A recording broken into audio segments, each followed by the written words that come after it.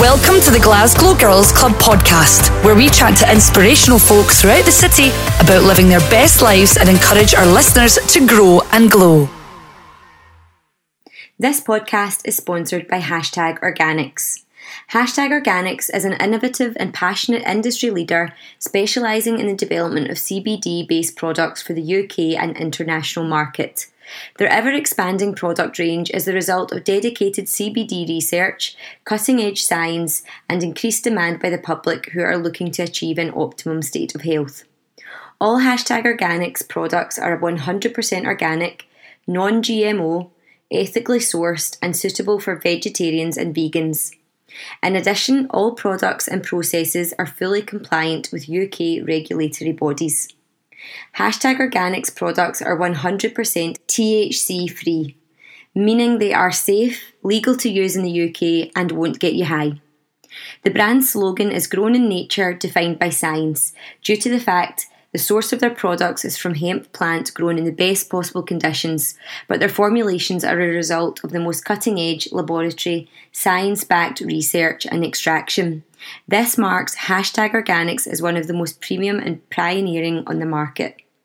The company's main retail presence is in pharmacies in the UK, giving customers that trusted environment to buy, and that is also testament to the quality and integrity of the brand. For more information, visit www.hashtagorganics.co.uk or follow the brand on Facebook and Instagram at Hashtag Organics CBD.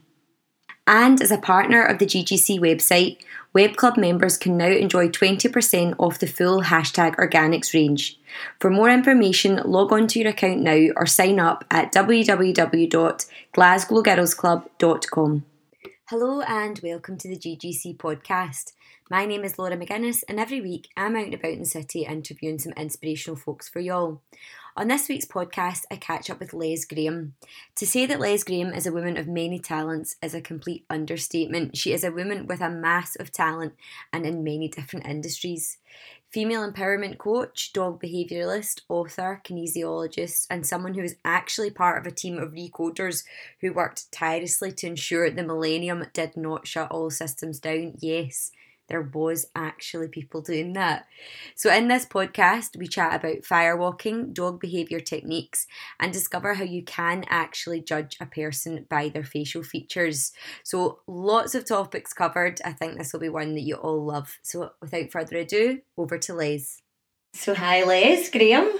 Hello. Thank you so much for joining me on the GGC podcast. Oh, my pleasure. Thank you for having me. Oh, not at all, not at all. I just think that you are a woman with a massive talent, as I have previously mentioned, because you've got expertise in a range of different fields, but actually, as we were chatting about before the podcast, there's a real connection between them. Yes, yeah, there is. So I think we should, if we can just start from the beginning, Les, in terms of your career, because you've had a very colourful career. You've been all around the globe. So let's delve into that a wee bit, and then we'll chat about the kind of main areas of expertise that you've got. Oh my goodness. So, Craigie, I left Tyneside in 86. Okay. So I left my home when I was in 86. I'd been a riding instructress when I left school, and then I had an accident, couldn't work with horses. So I damaged my pelvis and was told no riding, no working horses. Went into a sewing factory, hated it. So then I moved down south. I moved down to Worthing, where my sister was. And started off as a dog's body in an office. Which actually I loved. All of a sudden I was wearing suits instead of stinking horses.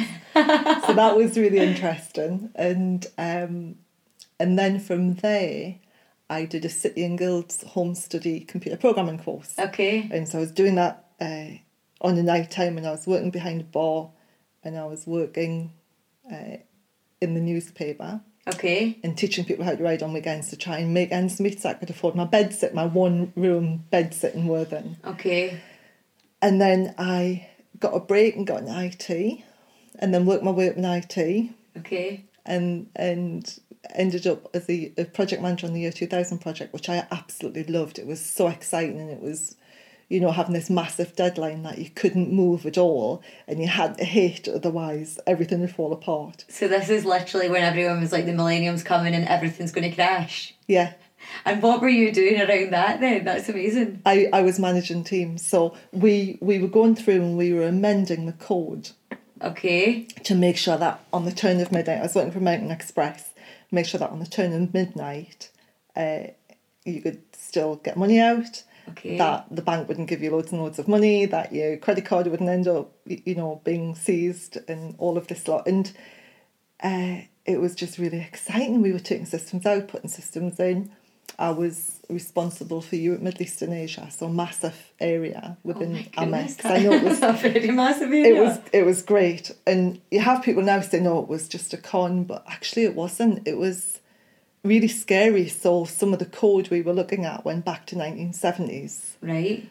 And nobody expected the code to be working 30 years later, and so they hadn't put the algorithm in to flip over into 2.0, you see. Okay. And it would have fallen apart. It would have been a nightmare. So it actually would have. Yeah, it would have, because we did such a good job with the code changes. Yes.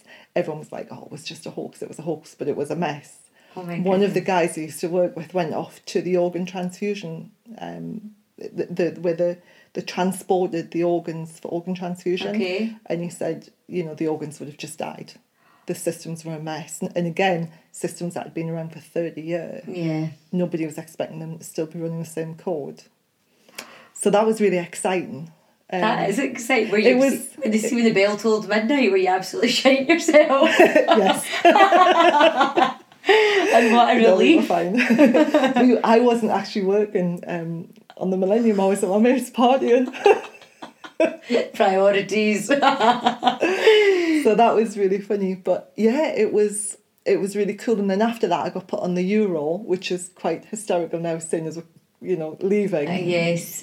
And getting the systems ready for handling the Euro. But by then I was really bored. It was all the excitement had gone out of it. Okay. And I was still seeing a kinesiologist. I started seeing a kinesiologist called Linda Pudney, because just living on caffeine and nicotine and Marmite sandwiches really wrecked my digestive system. Oh, Jesus. And so she was helping keep me right, and I just really fell in love with kinesiology. And So tell us what kinesiology is then, because I've only first heard about it through you. Oh, it's amazing, actually. So I specialise in something called 3-in-1 Concepts Kinesiology, which was developed by 3 people. And that come directly from something called Touch for Health, which a chiropractor called John Thie developed. And he developed it from applied kinesiology. So there was 7 chiropractors. They were called the Magnificent Seven in the late 60s. Right. And George Goodhart, who headed it up, he found that his chiropractic corrections weren't always holding. And so he looked at traditional Chinese medicine and the meridian system. Okay. And he pulled in some information from that, put it together and called it applied kinesiology. Okay. And what you do is, it's working with the 14 primary meridians, and you muscle test. So you'd put the arms and the legs in different positions, and you would put a little bit of pressure on them, monitor the muscle response, and that would tell you if there was any of the circuits in the body were broken or lacking integrity. Right. And then using muscle monitoring again, you can work out what you need to do to put the body back into its optimum health. So we work with the neurolymphatic system, the neurovascular system, food. We work physically with the muscles, and we work with the meridian system. Okay. So that's Touch for Health, and that come from applied kinesiology. The kinesiology I specialised in was 3-in-1, and that is my favourite part of 3-in-1 is behavioural genetics. Okay. And it's also called physiognomy, and it's called face reading. So you can look at somebody's face, and this is where you're going to look away from me. You can look at somebody's face, and from the structure of the physical structure, you can see how they will behave in a stress response. Very interesting. Okay, so looking at my face, Liz, how would I react? Like, what would you say?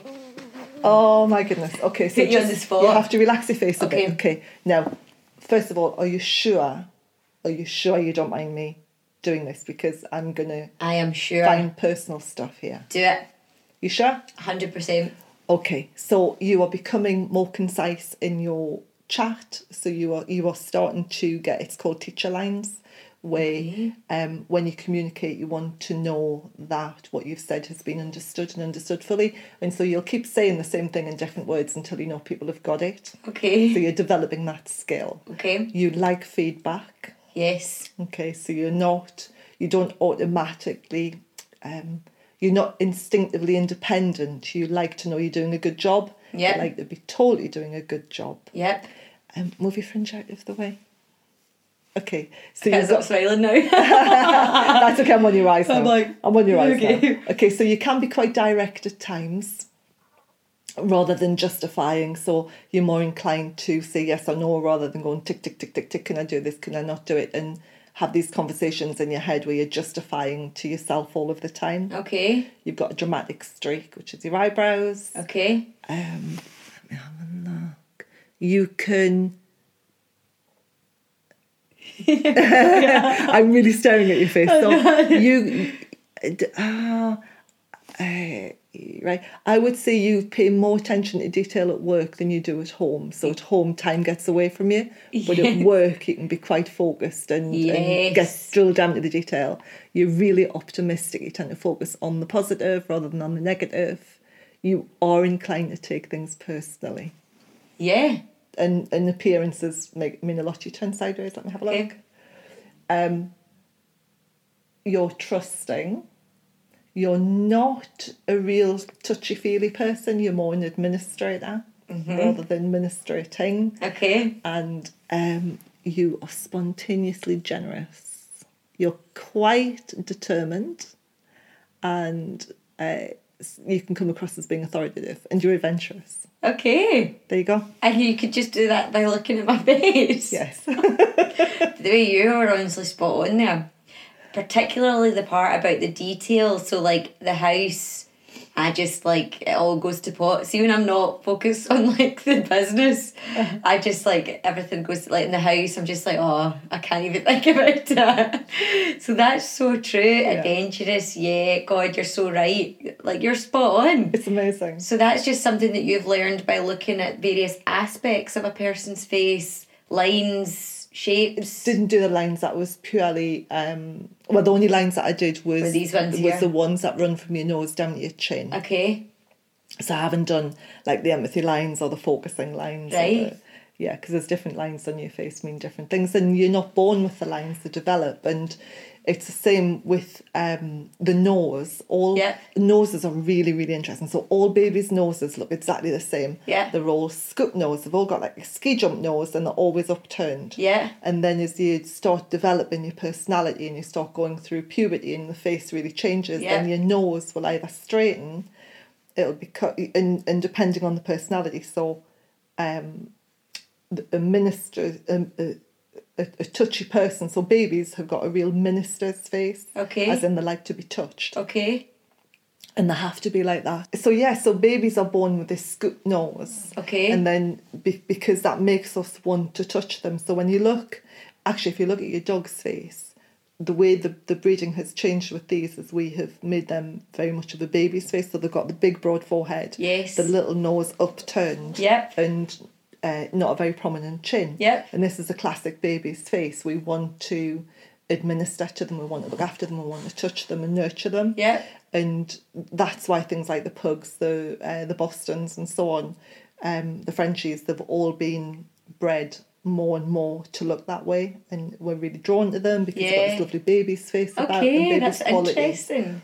So then when babies go through puberty and you see the faces change, that's when their personalities are developing, and whether they're going to be touchy-feely, whether they're going to be trusting, cynical, pragmatic, administrators, that is all known, that's all around their nose, and so their noses will change as they go through puberty. So like literally... I teach this is a course that I run. It's really cool. This is so interesting.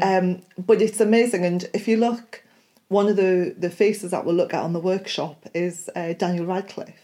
Yes. Because he was prominent before he went through puberty, and so you look at his lovely child's face with his little upturned nose. Yeah.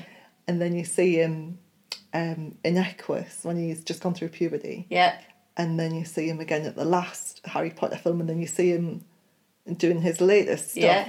his face is just transformed, and you can just see how his personality has developed. Right. And his traits have developed over the years because he was so well known as a child. You can really see what's going on with his nose. He's become got a bit of a cynic's nose now rather than a trusting nose, and it's just really interesting. And I love doing the politicians. I mean, oh my goodness, doing Theresa May alongside Nicola Sturgeon is just fantastic. Politicians, like, who trusts a politician these days? It's like, so that would be a very interesting thing at your class to hear. It's really interesting. And right, okay, so this is brand new information to me. This, Liz, I never even knew this was a thing.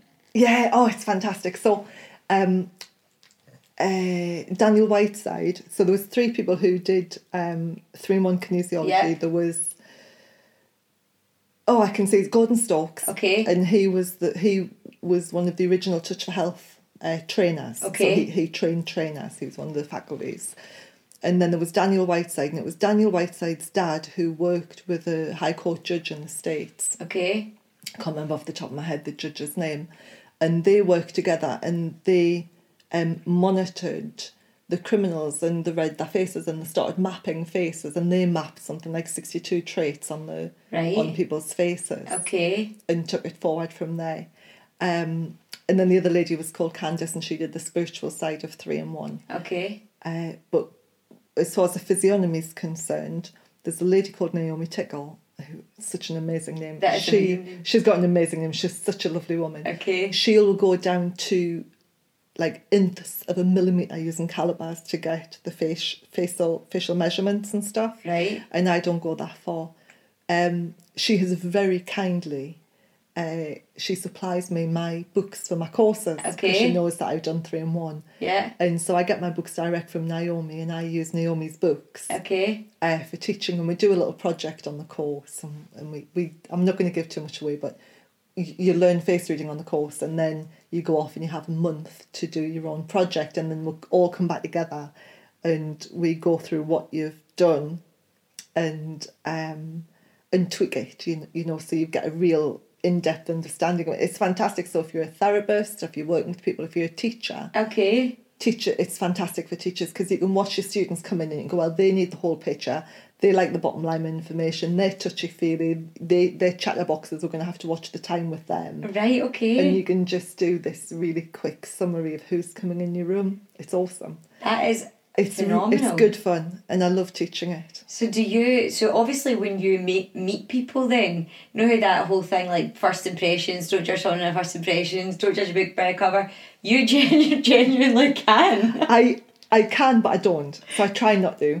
When I did my studying, it was really good, because I was a kinesiologist, and I used to sit on the train every day from Worthing to Brighton, you know, half an hour on the train. I used to sit there with a book open, my sunglasses on. Just staring at every now and again I'd turn a page. And you would hear people talk. It's called talking that structure. Okay. And so I can remember these 2 girls one day, they were sitting over here, and one of the girls was complaining that her boyfriend never told her he loved her. Right. But he would give her presents, and I was going, so I had a little look, and I thought, yeah, she's got a full top lip, which means that you can talk about your feelings, you know, you're very verbose, and you can express yourself very easily. And I thought, I bet he's got a really thin top lip and a really big bottom lip, which is spontaneous generosity. Okay. And it's so funny. And that's basically what it is for him. That's how he shows his... He gives rather than says. Interesting. Okay. So it can make a massive difference to relationships, and you know, mothers and children as well. If you've got a real... We call it broad shield face, a real broad shield face way, innately confident, you know. Yep. So the kind of people who they're just born confident. Yeah. The thing that can do everything, which quite often they can't, but the thing that can. Yeah. If you've got a mum like that, and you've got a child who is narrow through the eyes, they have to earn that confidence. Right. Like us. Okay. People think we're innately confident. Yeah. And it's our adventurous cheeks. People think, you've got a really confident face. Right. But actually you've got to earn your confidence. Yes. And you'll have times where you feel really nervous and you feel really unsure of yourself. Yeah. and you think, oh my God, why am I doing this? And who can I phone? And Yes, all the time. Why are you putting yourself through this again, Laura? yeah, I'm the same. I'm exactly the same. But you're like, okay, exactly the just do it. same. But people think you're confident, and it's because you've got these apples for cheeks, which is adventurousness. Okay. And so if you have a child with a really long, like, narrow through the eyes, Yep.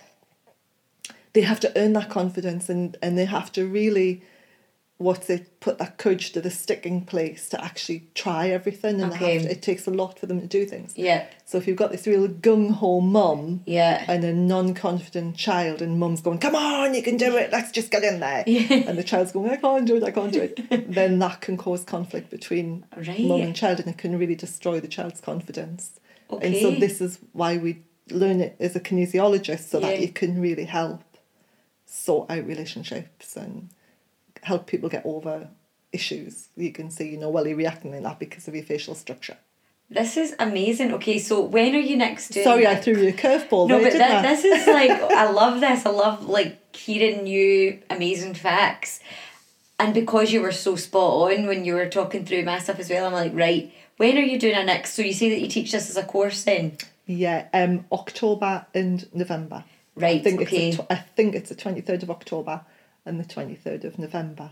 And that's at Houston House at Livingston. Houston House, right, okay. Well, what I'll do when I post this podcast is I'll put links to your website, because you can get tickets on your website, isn't it? Yeah. Right, perfect, because I'm sure there'll be a lot of people listening to this that think, wow, because really it's everyday related. It's not just working things, it's a skill that would help you with everyday relationships. So, right, okay, excellent. So that's in the calendar. You also do other types of empowerment things as well, don't you? Because you do the fire walking, you do a lot. I do. Empowerment wise, I had writer's block a few years ago, and could not write for love nor money. Okay. And I decided that I felt really lost spiritually, and didn't know which way to turn. So I thought, I'm going to do a fire walk, as you do. As you do. So I did a fire walk, and one of the things that they did to get you to the point of being ready to walk on fire was putting an arrow to your throat. Okay. A proper arrow. Yeah. A wooden arrow with a metal tip. And you put the metal tip to your throat. Yeah. And then you step into it and you break the arrow with your throat. And that's, I thought, I can't do it. I can't do this. I was really lost. I'd had my thumb rebuilt a couple of months earlier, so I was in a cast. Okay. And I dragged my husband along, as you do, like, of course, adventurous but not confident. Come along, I need a bit of a confidence boost. Yes. Come with me, Kenny. So he did, and we were offered to video it, and Kenny said to me, "Do you want me to video it?" And I says, "No, I'm not going to be able to do it, and I don't want this on video for the rest of my life." Being a real failure, and I was feeling a bit of a failure anyway. And I did it. I was shaking like a leaf. And I did it, and it was awesome. It was just the most amazing. I just thought, oh my God, I've just broken an arrow in my throat.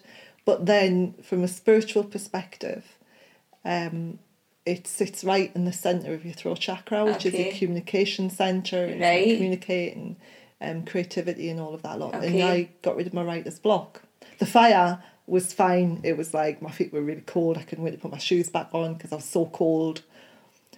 But it was the arrow break that did it for me. And I thought, I want to do this for other women. I want to, I had a rough time of going through the menopause and everything. Okay. And I thought, I really want to help other women who go through wobbly moments. Yeah. Find their inner sass. Yes, I love that. And so I thought, right, how do I go about being able to teach this? Okay. And the way you do it is by becoming a firewalk instructor, because it's part of the whole empowerment thing. So I went off down to Peterborough last year with Firewalking UK and did the firewalk instructor training, which is 4 days intensive. Starts at 9 in the morning, finishes at 2:30 the next morning, then you're back in at 9 again.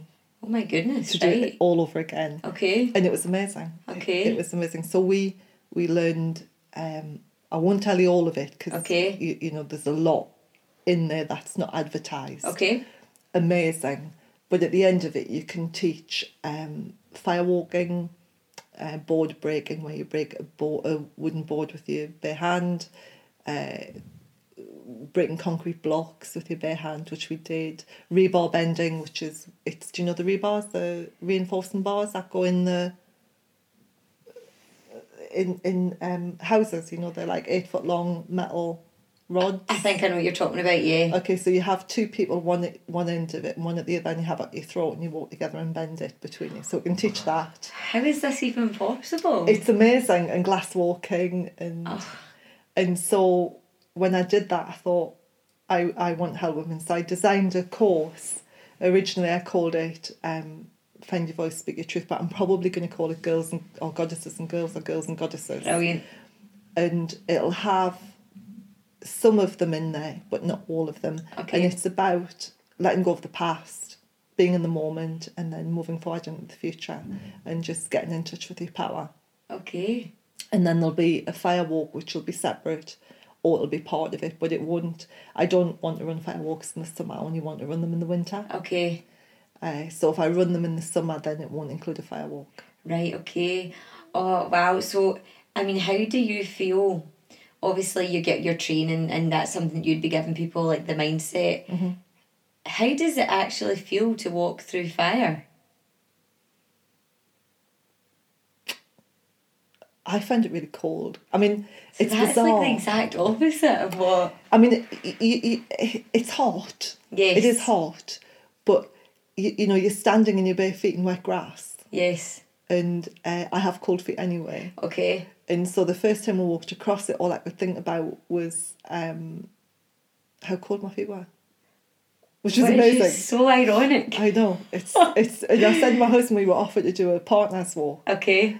and when we went across it individually, and I said, do you want to go for it again? And he said no, and I said, oh, thank God for that, my feet are freezing. I put my socks and shoes on, I couldn't wait. Oh my goodness, I was right. so cold.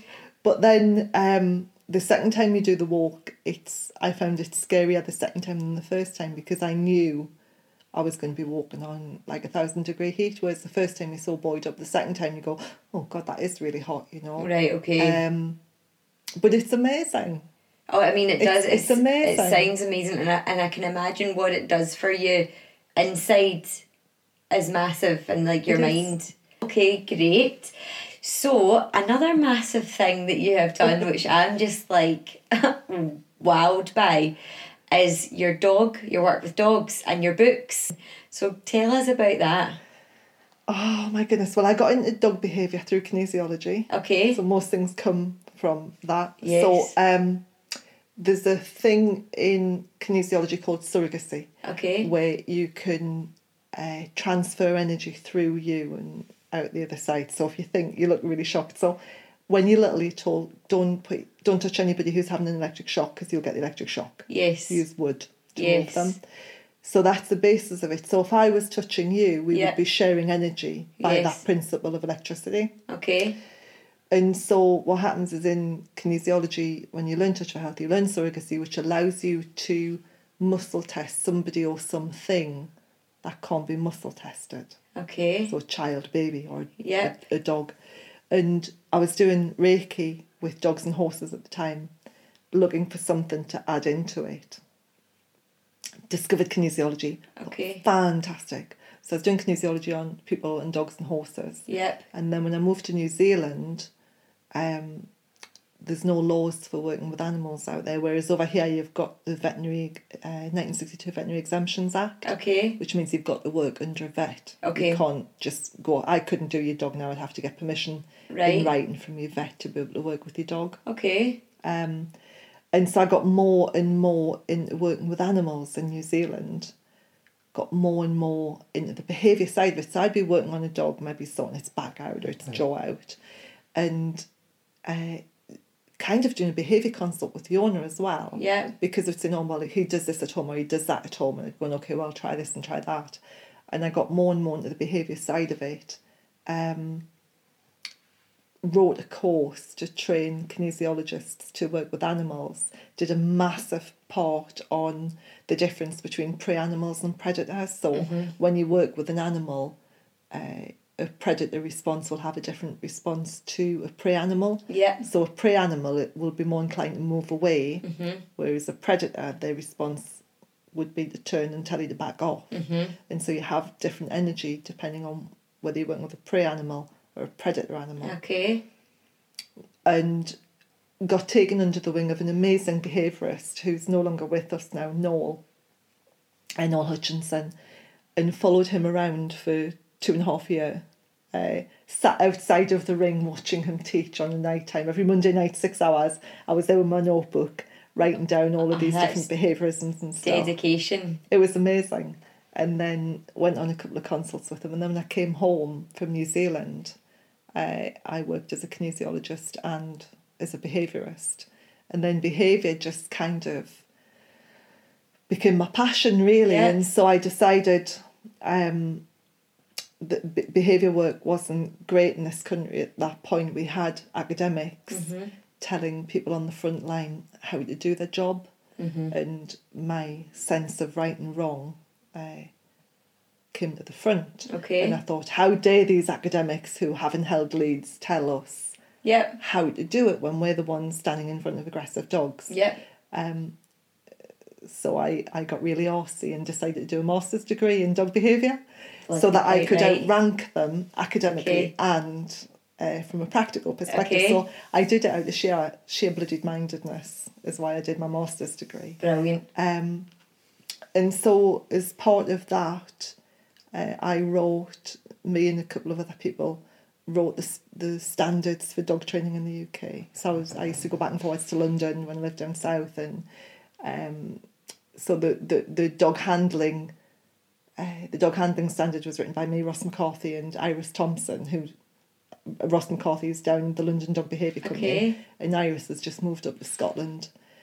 So we wrote the dog handling, and then there was guys from the Canine Feline Behaviour Association.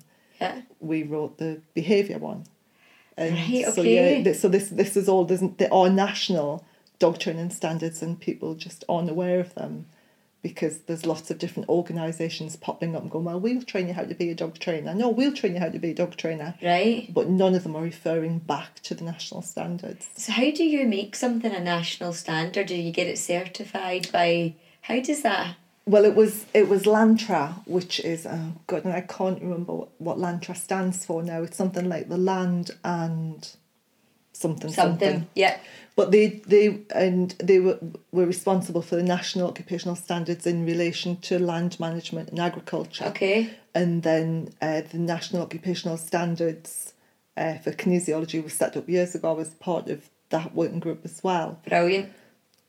But basically it's a government directive. Okay. And LANTRA then contacted all of these different groups and said, can you help us with the dog training standards? And so they're all on the LANTRA site. They're all, national standards, and there's loads of them. There's, the dog stuff, there's the land management stuff, there's the animal stuff. There's national occupational standards for pretty much everything. And you can search it online. Yeah. That's brilliant. Okay. Yeah, all online. So you've written these standards then, and then what happened? Because you've obviously...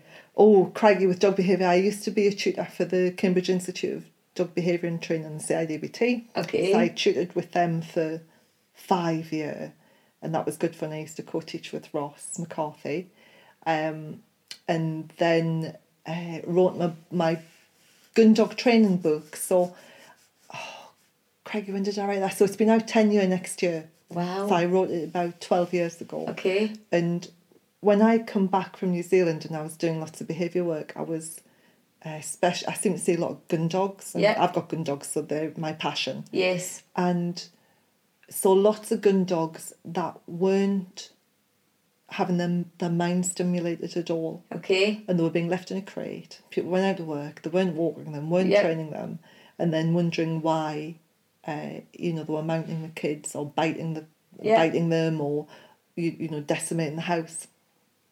And so I started up some gun dog training groups for naughty gun dogs. So primarily it was for naughty gun dogs. Okay. Gun dogs who were biting people, who were destroying the house. Yeah. And then more and more people wanted to do the gun dog training with me. Okay. And so Kenny, my husband, who does my website, he's amazing. Okay. I said, I need a website for my gun dog training to separate it from my behaviour work. Yeah. Because of the insurance company and so on. Yeah. And he came up with the term the pet gun dog. Yeah. Okay. Yeah. And so my website was called The Pet Gun Dog, and I used to do these classes. You know, every week I was on the gun dog training field. And one of the guys who trained with me asked me if I would write a book, because I used to do all these handouts and stuff. And we had a little website that we used to go and do my training videos on. And in the end I said, okay, so I wrote a book called The Pet Gun Dog. Yep. And when I started writing it, it became massive, and I thought, I can't write a book this big, and it was really scary. Okay. So I split it into 3. So I split it into the Pet Gun Dog, the Advanced Pet Gun Dog, and then the book that I wrote last was the Pet Gun Dog Puppy. Okay. And it took off, and Shooting Times got hold of it. So David Tomlinson, who writes for the Shooting Times, he loved it. Right. And it took off. That was so that would have been 2010 it was published. That's amazing. And it's been massive. It's been massive. So the advanced book came next, and then I had to wait until I got a puppy before I could do the Pet Gun Dog Puppy, because I needed all the photos. Yeah. And then when we were doing the puppy book, I went back and did DVDs to go with the Pet Gun Dog and the Advanced Pet Gun Dog. And then when I got Dante, who's now 5, we went through the whole book, and I did 3 lots of filming with him. So I filmed him at 12 weeks, then at 5 months, and then at 10 months to follow the book. Okay. And so that DVD took a whole year to produce. Oh, wow. And it's just, it's phenomenal. You know, it's sold worldwide, and I get orders from Australia and everything. It's just amazing. And then 2015, I decided that we needed more people doing it, because the thing that makes it very different in the gun dog world is that we take into account the pet elements. So we look at how the dog would fit into the house, and training the dog to go on his bed and relaxing, rather than just a kennel dog. Yes. And it's we'll make it fun. We'll make people want to go out and train their dog, and you don't have to have a formal training field. You can train them in the sitting room, or you can train them in a dog walk, and it's not hard handling, whereas traditionally gun dog training is quite hard. Okay. And so this is very positive. It's not permissive. Okay. But it's very positive and motivational and fun. Yeah. And so I decided we needed trainers out there. So I wrote. It took me a year to develop the accredited pet gun dog instructor program. Okay. And so 18 months it'll take you from starting. It'll take you 18 months to get qualified to train my work. And you'll get 2 level 3 certificates, off-qual certificates as well. And it's fantastic. So I've got a group just about to qualify. They're busy doing their dissertation at the minute. Okay. So fingers crossed. And I've got my current group are coming up in a couple of weeks' time for their first training workshop. Okay.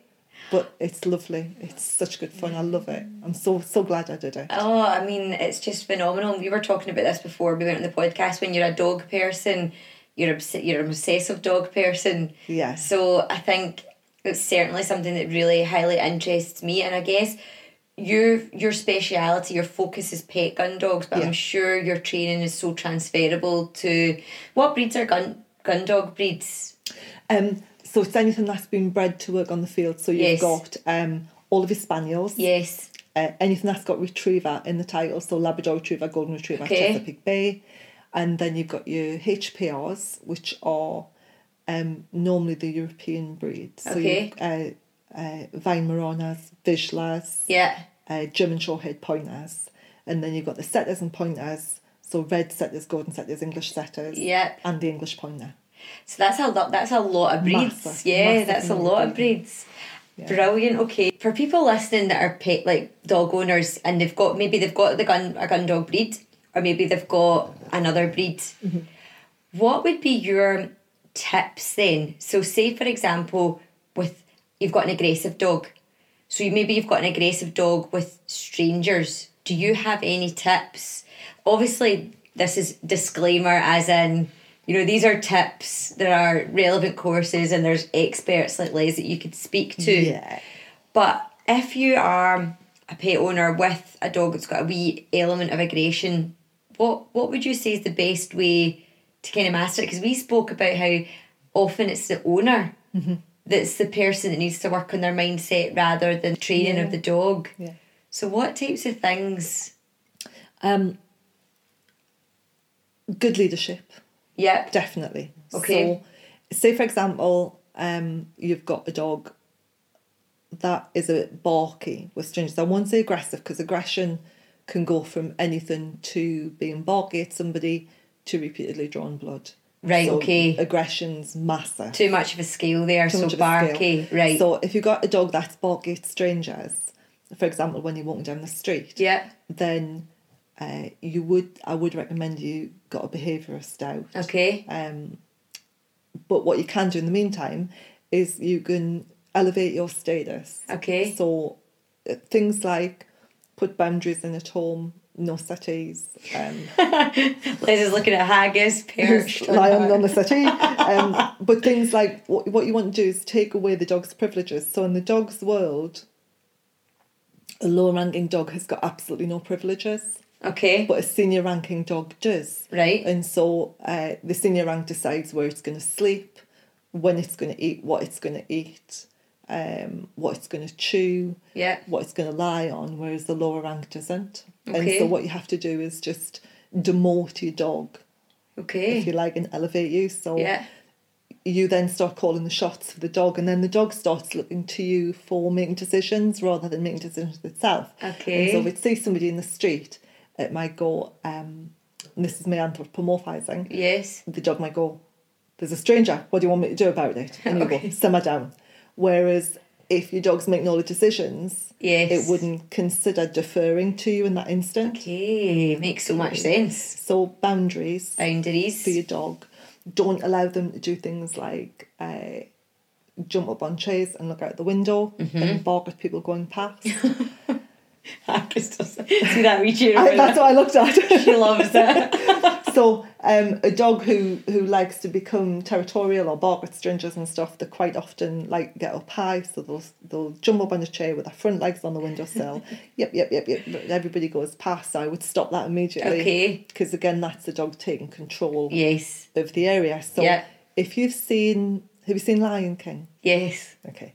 So there's a bit where I can't remember Simba's dad's name. Can you remember Simba's dad's name? Is it Mufasa? Yes. Mufasa. So Mufasa's standing on the top of Pride Rock. Yeah. With little Simba, and he goes, everything you can see is our territory. Yes. That kind of Yes. thing. Yeah. And so if they hadn't been standing at the top of Pride Rock and they'd been standing down, Yeah. and he said everything you see is our territory, he might have seen like 4 feet in front of him. Yeah. Okay. So that's what you do with your dog. So your dog has got this massive view of everything going on around it. Yep.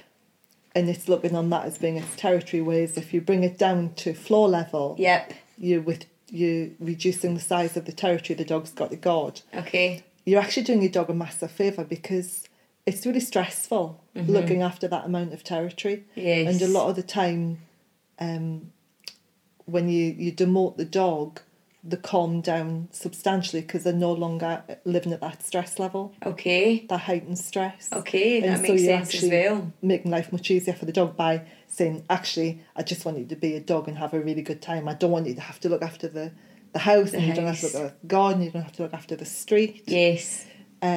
So there's that element of it. That makes so much sense. So I would do that first. Okay. When you see somebody in the street, I wouldn't avoid them necessarily, but I would take control of the situation. So put your dog on a seat. Yep. Stop, put your dog on a seat until the person goes past, distract your dog, tell them to look at you, teach them to watch you. And also tell them no if they start barking at a stranger. No, that's not acceptable. Sit there's a good dog. Come Yeah, on. okay. And so you've got that. This is not acceptable behaviour, but as soon as they start doing what you want them to do, Praise them. you praise them, you become their best cheerleader, Yeah. you give them a treat or whatever. Yeah. If they're barking at other dogs, then it could be that you're just walking the same walk Yeah. every day, and so the dog thinks that's its territory. Okay. And it's territory guarding. So Yeah. you start changing your walks. Okay. And the dog will become less possessive about the little About walking the area. walking, yeah. Do you know what Haggis does in walks? So she doesn't bark at strangers or anything, so she's got different wee habits, but she doesn't bark at dogs either. But some dogs that walk by, she's happy to just let that go by. But then there'll be a dog that walks by that she just obviously thinks to herself, I want to play with that dog. And the way she works is she's quite like a boxer, so she moves towards dogs with her paws and gives them a fright. So they think that she's been aggressive, but actually she's going up and going, right, let's chase each other and run. So then the owners often get a bit like, oh, like as though, has she been aggressive? And I'm like, no, she's trying to play, but it's the way she's going about it. It's almost like she's walked by them like, oh, I don't care about you. And then she circles back and she's like, boo. And I'm like, I guess I can. And obviously keep her on the lead would stop that. Yes. But she's really good at walking off the lead. Like she heals. She does what she's got an obedient wee thing as much as she's strong-willed. And as you can see, there's a clear difference in I'm on the floor and Haggis is elevated up on her pillow. But yeah, like, so she's got funny. So what... Is there anything that I could do to stop that? Or is that just... Yeah, I would keep her close to you and she's a bit further away from the dog. Put her in the lead. Yeah. Or if she walks to heel off lead, then just heel her. Get a little bit further on before you really start to play. Yeah. So when she runs up behind a dog and goes boo, that is really scary for the dog. Of course it is. I can see the dog. The dog's like that shit. Yes. They are. Okay. So yeah, I would I would just keep her with you a little bit longer. Yeah, and try. Okay. It's dogs have got so many different habits, don't they? So I think it's probably worth me actually booking in a separate session with you, Liz, to run through Haggis's many different. And she's great. Oh, she's great. The one thing that Haggis really struggled with was anxiety as a pup. So we got the things like, you get those plugins which release the hormones of a mother. Did it work? I don't actually know. I don't know if we gave it enough time. I don't know if maybe it was us that dealt with it better. So, but she's very, and as I mentioned to you, we unintentionally got her from a puppy farm and we drove to York to get her. So it was one of those ones where we were just like, we're taking this puppy, because you would then automatically think, okay, we're saving this puppy. But with that, she wasn't socialised with humans. It's not like a wee puppy that's been in a house with a family or anything. She was in a cage on her own. Her brothers and sisters got taken away, and she was in it for maybe about 5 weeks on her own. Okay. Her mum was taken away and put in a big massive barn with hundreds of other dogs. It was just a business, and I just disagree with people that to that level. Yeah. Because then the dogs aren't dogs, they're just products. And for me, I see her as being a human, which is probably the wrong way as well. She probably knows it. But I love her so much, like my baby. So it's like, for someone just to put... And I could tell when I went into the house, I met her mum, and her mum was so starved of human attention, she was almost standing on her to get to me. Oh. And I was just like, oh, there's just... This is not a good situation. No. So I know that's where her anxieties come from. But someone also did say to me, like, I can be quite a kind of wound up, anxious person. And someone did say to me recently, she's probably reading your anxiety and then she's showing anxiety. So I'm like, oh God, what am I doing to my dog? Yeah, I mean, it's they do pick up on that. And if you're really nervous, then, or getting excited or whatever, then the dog will go, well, she's really nervous, there must be something to be nervous about. Yes. Or she's showing anxiety, there must be something to be anxious about. And so if you're out, what I do with my because I don't see dogs now because I'm carrying an injury, I'm carrying a soft tissue injury. Okay. So it's too dangerous for me to work with dogs. Right, okay. But what I say to people, especially if I'm working with aggressive dogs and women, is I say to them, when you hold the lead, there's a little technique called nipples leading, which is just stand and let your nipples lead the way. Okay. So if you've got a really bad posture, all you have to do is think nipples leading and you'll automatically... Push your shoulders back. Push your shoulders, well, you'll lift your chest up, rather than pushing your shoulders back because that grip brings in tension. Okay. So you'd lift your rib cage and then I just get you to walk down the street and think, I'm a goddess with a dog. Okay. And if you just say that over and over again, I'm a goddess with a dog, I'm a goddess with a dog. Yep. And then the dog goes, I'm with a goddess. And it's amazing. The whole, it's this mindset thing. Okay. The whole change in energy is quite amazing because all of a sudden you're walking tall, you're walking with really good posture and your head is in the right place as well. Okay. The dog just trots along beside you. And dogs really do pick up then on your mindset and if energy. And if you're feeding a dog, like if you someone's working with a dog that they're feeding, that dog automatically knows oh, I'm in control here. Yeah, I mean, dogs can smell the changing hormones and they'll be able to smell the release. It's so crazy, isn't it? It's so clever. They've got 220 million scent receptors. We've only got 5 million. They've got 220 million. Okay. And so, and smell is quite amazing. It's the only one of the senses that transcends time. So you can walk into a room and go, "Phew, somebody's been cooking bacon in here," for example, or you can walk into a lift and smell perfume, or stale smells. Well, dogs can smell back through time, so it's not just what they can smell now, but I mean, she could probably smell what you had for breakfast last week, That is crazy, and that's why I guess dogs are used in criminal cases as well. So clever. They really are human best friend, aren't they? Yeah, they are. They're amazing. And you've got 2. I've got 2. Yeah, and you were talking about how different it can be to have 2. Yes. And how you need to really... Yeah. I mean... Almost like children, almost. It's like children. Second dogs, and it's like you need to give the first. You have to give them attention. And having 2 is not twice as much work as having 1. It's like a lot more work than having 1. A lot more. So when you bring a puppy in, you have to split everything up. So you have to make sure that you don't leave the puppy to the dog, because then it becomes the dog's puppy and not your puppy. Yeah. And so you keep them apart as much as you can, so that you bond with the puppy, or the puppy bonds with you. Okay. And not with the grown-up dog first, because they speak the same language, whereas you don't. You see, so you have to have that. You have massive to bond with the puppy first. Okay. But then you have to split your time between the existing dog and the new dog, and you've got to walk them separately, because the puppy can't have the same amount of exercise as the big dog. Yep. For about 10 months. So for the first 8 months, you'll be walking them separately, you'll be training them separately, everything will be split between the 2 dogs, and then as the puppy gets stronger and its bones start to strengthen up and its ligaments get tight, then it can start getting walked with a big dog. But really, you're talking 10 months. It's a long time, isn't 9 it? or 10 months walking them separately, because they've got different exercise requirements. Yep.